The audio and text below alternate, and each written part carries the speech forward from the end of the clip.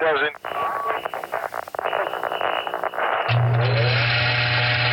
You're now listening to the Working Poet Radio Show. This is your host, Joseph Lappin, and I'm here with Jennifer Haigh. With her fifth novel, Heat and Light, Jennifer Haigh returns to Bakerton, Pennsylvania, a dying coal town that's offered a second chance when the natural gas industry comes to town. Her previous books include Faith, The Condition, Baker Towers, and Mrs. Kimball, winner of the PEN Hemingway Award for debut fiction, and the short story collection News from Heaven, winner of the Massachusetts Book Award and the PEN New England Award in fiction. And she does live in Boston, and she's a graduate of the Iowa's Writers Workshop. Of course, I love Boston, if you know the podcast. Jennifer, thanks so much for being here. Thanks, Joe. Okay, great. So we're going to kick this off with true or false. True or false statements. You're going to tell me if it's true or false, and you're going to tell me why. Okay, ready? This is one I know you get a lot of. Heat and Light was a political book. True by accident. I didn't conceive of it as a political book, but it's impossible to tell this story without being political. This is, like a lot of my work, it really is a story about class. And I think that's a subject Americans are very uncomfortable with. It's something we don't talk easily or often about. We're just starting to talk about race in this country. I think we're decades away from having an honest conversation about class. Heat and Light is, as you said, set in this dying coal town in western Pennsylvania, very much like the town where I grew up.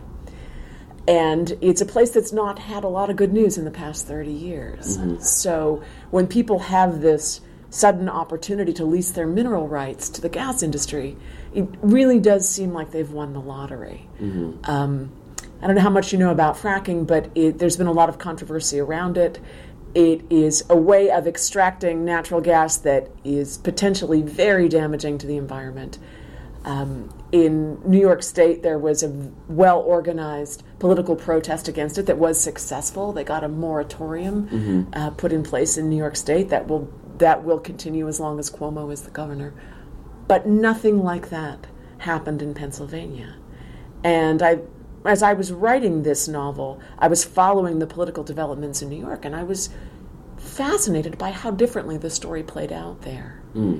And the question why was what powered me through the writing of this book. And I came to some conclusions about that.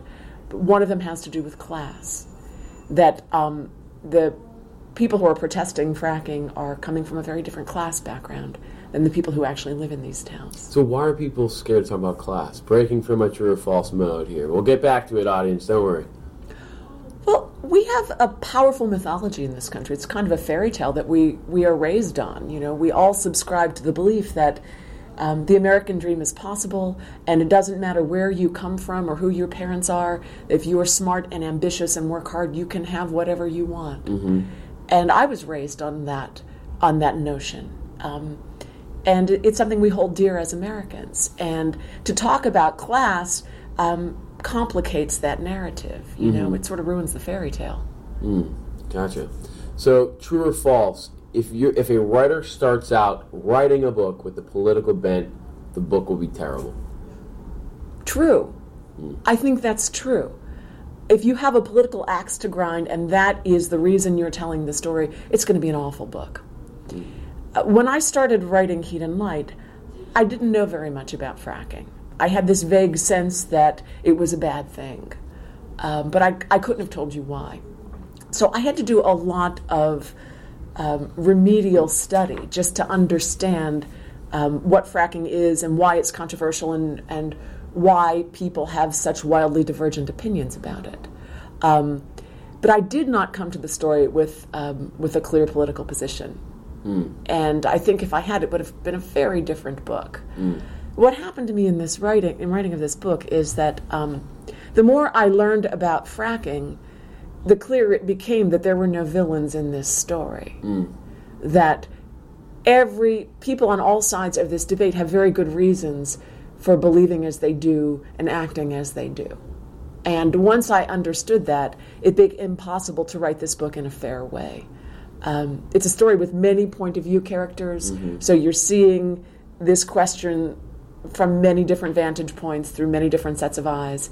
And I found that was necessary in order to do justice to this very complicated subject. True or false, writing a book with this many point of views and perspectives is very challenging. True.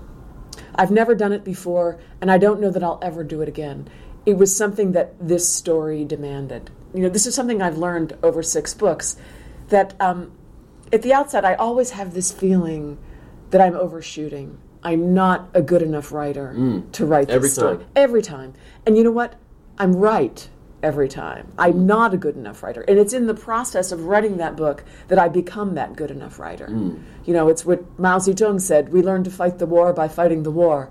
And that is certainly true of writing novels. You should always overshoot. When did you recognize that? That you had to get through this war, you're saying. When did that click for you? Second book. Second book is really hard. The first book, you never believe you're going to finish it. You don't believe anybody's ever going to read it anyway. Yeah. So it's less complicated in a way. My relationship to my second book was so different. That was Baker Towers. It was the first book I set in this part of the world, Western Pennsylvania. And maybe that's part of the reason why it was so fraught. I had such an emotional connection to that landscape and those people. But more than that, my second book was part of a contract with a publisher. So I knew that somebody was going to read it, that it did matter if I finished it. And so I had a different sense of external pressure with that book than I had with the first one. And that has remained true with every successive book. Gotcha. Yeah. So, true or false, you could write about Bakerton for the rest of your life? False. I think I write well about this place because I sometimes look away from it. I have to. Typically, I'll write a Bakerton book and think, I am never writing about that place again. I have said everything there is to say about that place. It's a challenging place. It's a place that breaks my heart. I'm done with these people. They're dead to me. And I think that every time. But then something happens, and something draws me back to that landscape and that world. But I do enjoy writing about where I live now. I've lived in Boston for 15 years. It's a great subject. It's also a complicated place to write about, and it's also a place where class issues are important. And that's part of what I find compelling about Boston as a subject. So I've set 2 novels there already, and I think the next one will be set there also. Oh, the next one will? Yes. Oh, great. True or false, writing is a bad marriage? I saw you say this somewhere. Writing a novel is like a bad marriage. Okay. So there's a difference for me between writing novels and writing short stories. Writing a short story is like dating. You have a very small investment. If it goes badly, it goes badly. You get, you get an anecdote out of it anyway. If you burn up a month or 2 writing a short story, it's not going to kill you. With a novel, the stakes are much higher. The investment is proportionately greater. I once spent a whole year on a novel and threw it away. And in that year, I did nothing else. I didn't teach a class. I didn't write a book review. I don't have a job. I don't have kids. I did nothing for an entire year but write this novel that ultimately I had to throw away. And that haunts me. I know it will probably happen again to me at some point. There is simply no way for a writer to guard against that. You take that risk every time. So, a novel is fraught in that way. The stakes are high as they are with a marriage. Also, in a novel, you're living with mistakes you made last week, last month, last year. With a short story, not so. Living with mistakes. Well, you take wrong turns in the writing process, and you have to figure out where you went wrong and then correct it. Bang-a-yui in Boston language, yeah. So you don't believe that there's no such thing as mistakes in art, then? I mean, there's no accidents, I guess. They don't take you direction. You have to go back and find and correct.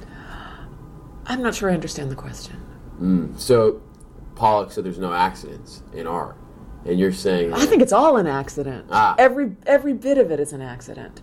And sometimes those are very fruitful accidents, and sometimes they are disastrous. It's not always good news, but I think it's all an accident. Gotcha. I'm not somebody who works with an outline or a clear plan. No outline at all? No.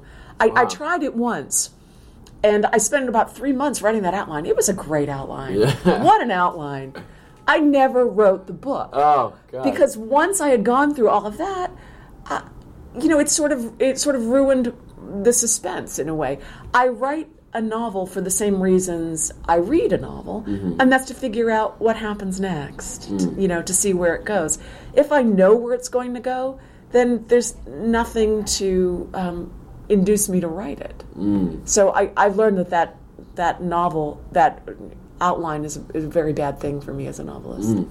I gotcha. So I'm really curious, and we're going to finish the true and false, and we're going to finish up with a couple questions here, but I'm really curious about, when you're looking at tell me about Barnesboro, where you grew up, and when you're looking at it, I want to know, when did you realize this is creative fodder? This is something that can be a novel, this can be art. It took me a long time to come to that conclusion. When I was growing up there, I felt like I must have done something terrible in a past life, that I was born in this place. I was atoning for some past sins, clearly, because it really did feel like, the edge of nowhere. I felt like I was nobody from nowhere. You were aware of that at the time? Oh, as a teenager particularly. Yeah. By that point, the coal mines were already faltering. In a few years, the coal industry would be completely finished in my part of the world. So it was a fairly hopeless time. And, this was the age before the internet. The town was much more isolated then than it is today. And I just wanted to be anywhere else. I wanted to go anywhere else. It didn't seem to me a fascinating subject at all when I was a teenager.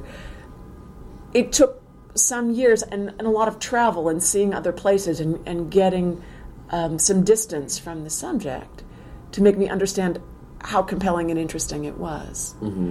I think for a fiction writer, there are two kinds of stories. There are the ones you choose and the ones that choose you. And I didn't have a choice with Barnesboro. I mean, that's the story life gave me to tell. And I came to the conclusion early on that if I don't tell it, nobody else will, because it's not a part of the world that gets written about. When I was growing up there, I saw no reflection of the world I recognized in movies, in novels, on television. It was invisible from popular culture. And I think it would have meant a lot to me as a young person to see that somebody thought this world and this way of life was important enough to be written about. So I do feel a real obligation to that place and to kids like me growing up there, that, that this place it's not nowhere. It isn't irrelevant. Whenever I talk to people, and that's really a beautiful answer, when I talk to people in this show, almost always on their creative journey, like to become a writer, to become a graphic designer, whatever it is, there's a moment where they're growing up and they realize they're an outsider and that they're different somehow than everyone else, and they need to express that. Was there a moment like that for you? I don't think there was a particular moment, but growing up in the town I came from, I did feel somewhat different. My parents were school teachers. So I'm the granddaughter of two coal miners. 4 of my uncles were coal miners. This was a company town that I grew up in. It was the only local industry. So all my friends growing up were the children of coal miners. I did feel that my family was somewhat different because we had books in the house. When I think of the kids I grew up with, I'm pretty sure nobody else actually had a dictionary in the house. I'd swear to it. And, I was the child of people who loved books and read all the time. And so the culture of my family was quite different from the culture of the town as a whole. And I think if I'd been born to different parents, I'd be doing hair now. It's because I was very fortunate in this way that both my parents are very discriminating readers and were always putting the right book in my hands at the right time. It was determinative for me. And the final question is, I read somewhere that most of your friends now are writers. I think you said this. But that clearly wasn't the case growing up. So when did you start thinking that this could be a career? That you can make this into something that was... Because it seems like if you don't see it, there's nothing in your life that says you can do this. How do you know that you can? You don't. The short answer is you don't know. I always wrote. I've always written since I was a little kid. That's not an unusual story from a writer. But the idea of making a career of it, that's a different question entirely. And if you're from a working class background, if you don't come from privilege, it's a bigger leap still. People like me graduate from college with massive student loan debt, and the immediate concern is, I got to get some kind of job so I can start, chipping away at this debt.